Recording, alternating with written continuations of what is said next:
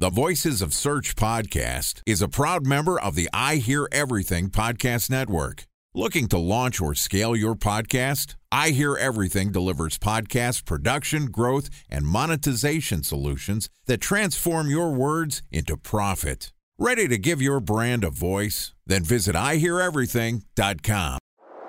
Bridge toll, California, customer service number. Highway miles to the gallon, Ford Focus. Thailand cave rescue operation. What is Schema F? Best wine bars in San Carlos, California. Best Western hotels. How old is Ronaldo? What happened with Big Brother? What's a good engagement? How long before a wedding should I send out How many save the games dates? are in the first series? Use IMAP NBA to check email on other email clients. Identify fonts from Where to find We were the 4 best years wine out. Have it burned. Welcome to Mobile Marketing Month on the Voices of Search podcast. I'm your host, Benjamin Shapiro, and this month we're taking a long look at the small screen to help you understand what you need to know about SEO optimization for mobile devices. Joining us today is Courtney Wakefield, who is the co-author of Voice Search, the new search engine. Outside of being an author, Courtney is also the head of consumer digital marketing at Children's Health Hospital, which is one of the top care facilities in the United States. And today, Courtney is going to tell us a little bit about how mobility is impacting voice search. And this podcast is also sponsored by Ahrefs. What if I told you that you could monitor your website's SEO health, backlinks, and organic rankings at no costs? Sounds too good to be true? Well, it's not, because my friends at Ahrefs just launched Ahrefs Webmaster Tools. Ahrefs' new Webmaster Tools product quickly helps you improve your site's visibility by pointing solutions to over 100 technical issues that might be holding your search performance down. Plus, AWT monitors for backlinks so you'll know the most linked to pages and how those links are affecting your rankings. And AWT shares what keywords your website ranks for and compares how you stack up against competitors for key metrics like search volume, keyword difficulty, and traffic value.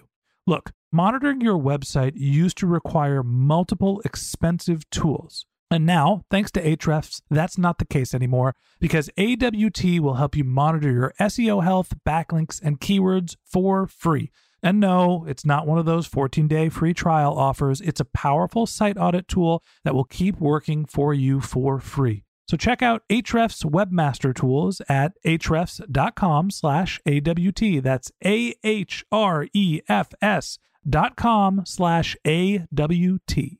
Okay, on with the show. Here's my conversation with Courtney Wakefield, the co-author of Voice Search, the new search engine.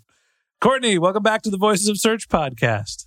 Thanks for having me, Ben. Great to have you as a friend of the pod, as a returning guest. The last time we talked, you were giving us your SEO predictions for 2020 as they relate to voice search, that voice search is going to be important in local searches and business. And one of the trends that I stopped you from talking about is what's the impact of mobility on voice search? I wanted to save it for this month when we were talking about mobile marketing. So give me the lay of the land. How much does mobility matter when it comes to voice search, and how is this changing the landscape? So we've always had, or not always, but for the recent history, we've had voice capabilities on most smartphones, right? Starting with Siri, and then with other devices, Cortana and the Google Assistant on the Google phones, right? So we've had these assistants that could be triggered by voice and utilized through voice. And the growth of those things has been not unsignificant, right? You've got 27% of people that are using voice queries on mobile devices, according to Google. So that's not insignificant, but the growth of it has been relatively flat in recent months. And really, it's still growing linearly, but it's kind of plateauing in a way. And so what we're really starting to see now, and what I think is kind of interesting, is over the last couple months, maybe even over the last quarter, seen Amazon make a lot of investment in the mobility of voice devices. And so you're seeing the Echo Buds, which are the Echo devices they're basically like your AirPods. You've also got Apple that's invested in the EarPods, and they have the ability to do Siri. But really, the way that Amazon is differentiated is that Amazon sort of positions these as voice devices, where Apple positions their AirPods as being listening devices, not as much as voice devices. And I think that positioning matters in the way that people utilize them. You've also got Amazon investing in other devices like the Echo Loop, which is a ring that you can wear where you can speak with the Echo device. And then you've also got Echo Auto, where you can have the Echo Auto in your car, and then it connects through your smartphone to the internet, is able to provide the answers that you're looking for. So that is really increasing the access to the internet and to answers and to voice devices as you move throughout your day. Because as we know, most of us are not tethered to our desk. We're not tethered to our homes where we have those voice devices positioned, some of us all the way throughout our homes. That makes a difference in terms of our utilization. And so it'll be interesting to see how the infiltration of those new devices into the market will, number one, be adopted by consumers.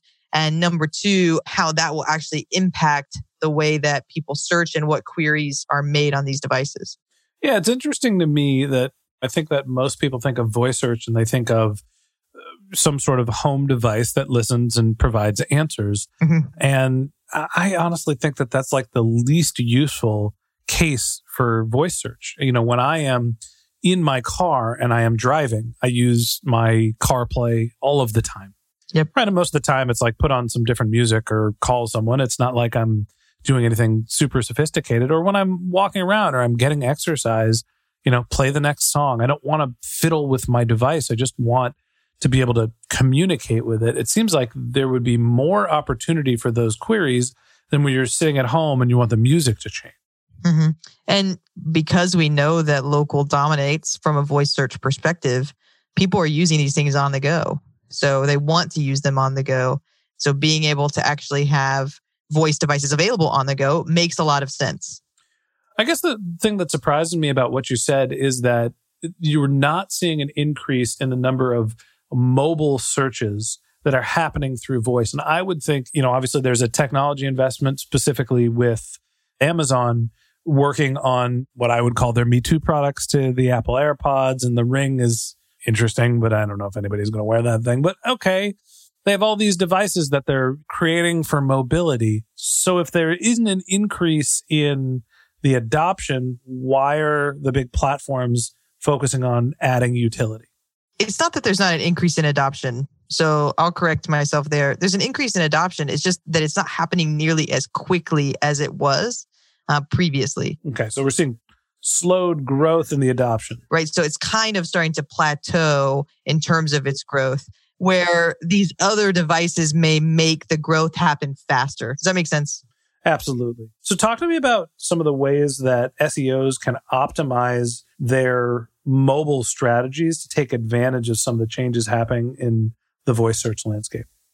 Yeah, I think we need to really try to understand how the mobility of voice devices changes the query, right? So I think we've done a good job at optimizing for those things that people would ask in their home, right? Or even sometimes in their office. When we're creating that content, we're doing a pretty good job of those things because we were already doing them anyway. We were optimizing for the content that people might search when they're sitting down at a computer. And we're kind of in it as we optimize for searches on mobile, but we don't really know where someone is when they're searching on mobile. Are they sitting on their couch? Are they moving down the road? Are they at their office? Are they in an airplane? You know, we don't really sort of know where they are. And I think this is going to give us an opportunity to say, okay, how does the things people search or the way that people search away from their home when they're on the go differ from the way that they search, the things they search about when they're in their home? You know, I don't have an answer to those questions about how they differ. I would predict that they do differ, and I would be really interested to see what those differences are. I'm sure the content is different, and I think we could probably make some really obvious predictions about what content differs at home and away. But I mean, even just the way that they search, how many refinements of the query they're willing to do, things like that might be very different away from the home than they are at home. And I even think like one of the things that we've said about voice search is that the queries are longer, right?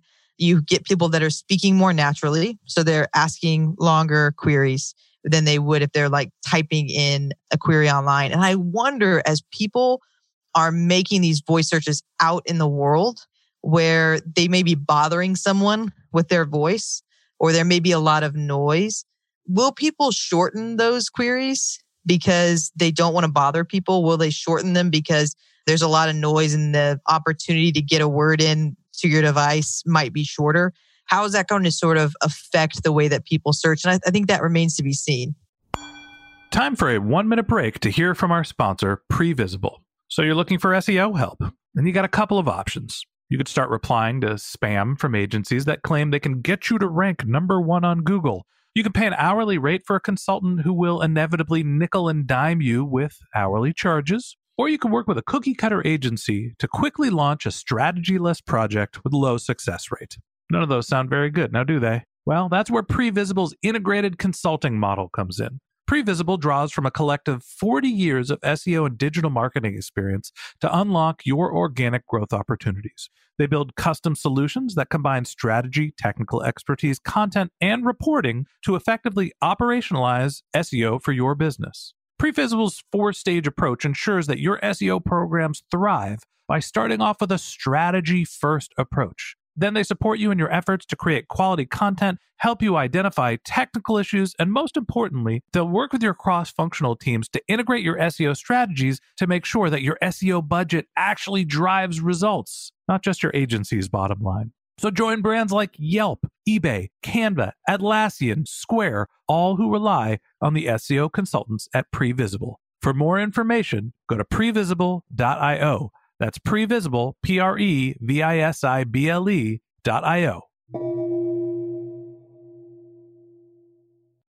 So as the SEOs are thinking about their content and thinking about content optimization for where we stand today, where people are doing long form queries when they're moving around, right? And making sure that they are optimized for the mobile world. Is there different content you should be creating, a different strategy that you recommend, a different set of keywords that you should be targeting? Or is this just take your content and hope that the long form queries are relevant? I think when someone's away from their house, it's more likely that they're ready to take action. And so more bottom of the funnel optimization for content seems to be more relevant than something that's more top of the funnel, right? If you're away from your house, if you're on the go, you're probably doing that search so that you can take action on it. You're not just sitting around thinking about how might I cook a chicken dinner later, right? You're probably ready to go to the grocery store and actually purchase the recipe items to cook that chicken dinner, right? So that I think is something that's really clear today that's actionable is just if somebody's searching on a voice device, if they're searching those long queries, they're probably more in action mode than if they are at home searching on a desktop device or even doing a text search on their mobile device. So here's the thing that sticks out to me, right? Like we're seeing an increase of people talking to their devices as they're walking around and their long form queries. And maybe there is some content optimization that puts you in the right standing with Google to get your content in front of consumers as they're walking around, right? You understand or you have a sense that they're conducting a mobile query. Is there any way to optimize that of like, okay, I know that this is a mobile query, so I'm going to create a different experience? Mm-hmm. Or, is there any way to get a signal whether a query is from a mobile device or not? Yeah, I think for me, when I'm looking at devices or queries that might be coming from a mobile device, I'm looking at queries that look like questions. They are those longer form, more natural language sounding queries. I think the recommendation that I would make to SEOs is to cut to the chase. If somebody's listening on a voice device or they are even reading on a mobile device, their screen's a lot smaller, the answer needs to be quick and to the point. They're on the move. They are already disconnecting from the world that's around them to listen, right? And so the amount of time that they spend doing that, if you can reduce that and get to the point as quickly as possible, I think that's a win. That's also true as you optimize for instant answers and things like that on desktop or mobile text searches, but it's even more relevant, even more needed in a voice answer. I think that the moral of the story is, and excuse my language, everybody, cut the shit. When people are moving around and they're on their mobile devices, and this goes the same thing with trying to be position 0, even if it's a text-based search, is that you need to get to the point and we need to start thinking in sentences and paragraphs, not pages. And for two reasons. One, people are moving faster, and that's the experience that they want. And two, Google has the natural language processing capabilities to pick out the snippets within your content. And so maybe there's a different writing style here of formatting your content in a way where you're breaking it up so it's not long paragraphs, it's short forms and answers, maybe writing things in more question and answer style. But when you're thinking about, optimizing for mobility as it relates to voice search, it really is kind of the same exercise as trying to be in position zero, obviously getting your content to Google and submitting it in the appropriate fashion using your rich and featured snippets. And then also the format of your content being relatively short form. That seems to be the key here. Yeah, I'll give a really good example that we just addressed about a month ago at Children's. So we own the answer box for how much does it cost to park at Children's Medical Center Dallas. But a month ago, we didn't own that answer box. Actually, a different hospital was owning that, even though our name was in the query. Texas Children's down in Houston was owning it. But we couldn't really understand why. We had the exact query in our H3 on the page. Right below it, we answered the query in a table where we had the pricing table there. And so we started to take a look at Texas Children's answer that had been selected by Google. What we saw was, they had kind of the same thing as we did. They had the table, but one difference that they had was above the table, they summarized the table. They said parking at Texas Children's is between $2 and $5, depending on XYZ, right? They just summarized it in a quick sentence that was super concise and that could really easily be pulled into that answer box and really easily read out by a voice device. And the moment we changed that and had Google recrawl it, we overtook that answer box the next day. And so what Google and these other publishers are looking for is the most concise answer that they can give their users. And if you can do little small tweaks and optimizations like that, you'll be more likely to own those answers. And I think that's the biggest, most important tip as we think about how voice search relates to mobility. The format of your content, being concise, providing answers and summaries, that is just content that is going to be a natural match for voice search is going to help you show up in the right position. Okay, Courtney, thanks again for being our guest. Always an honor and a privilege to chat with you. And thanks for sharing the knowledge about voice search and mobility.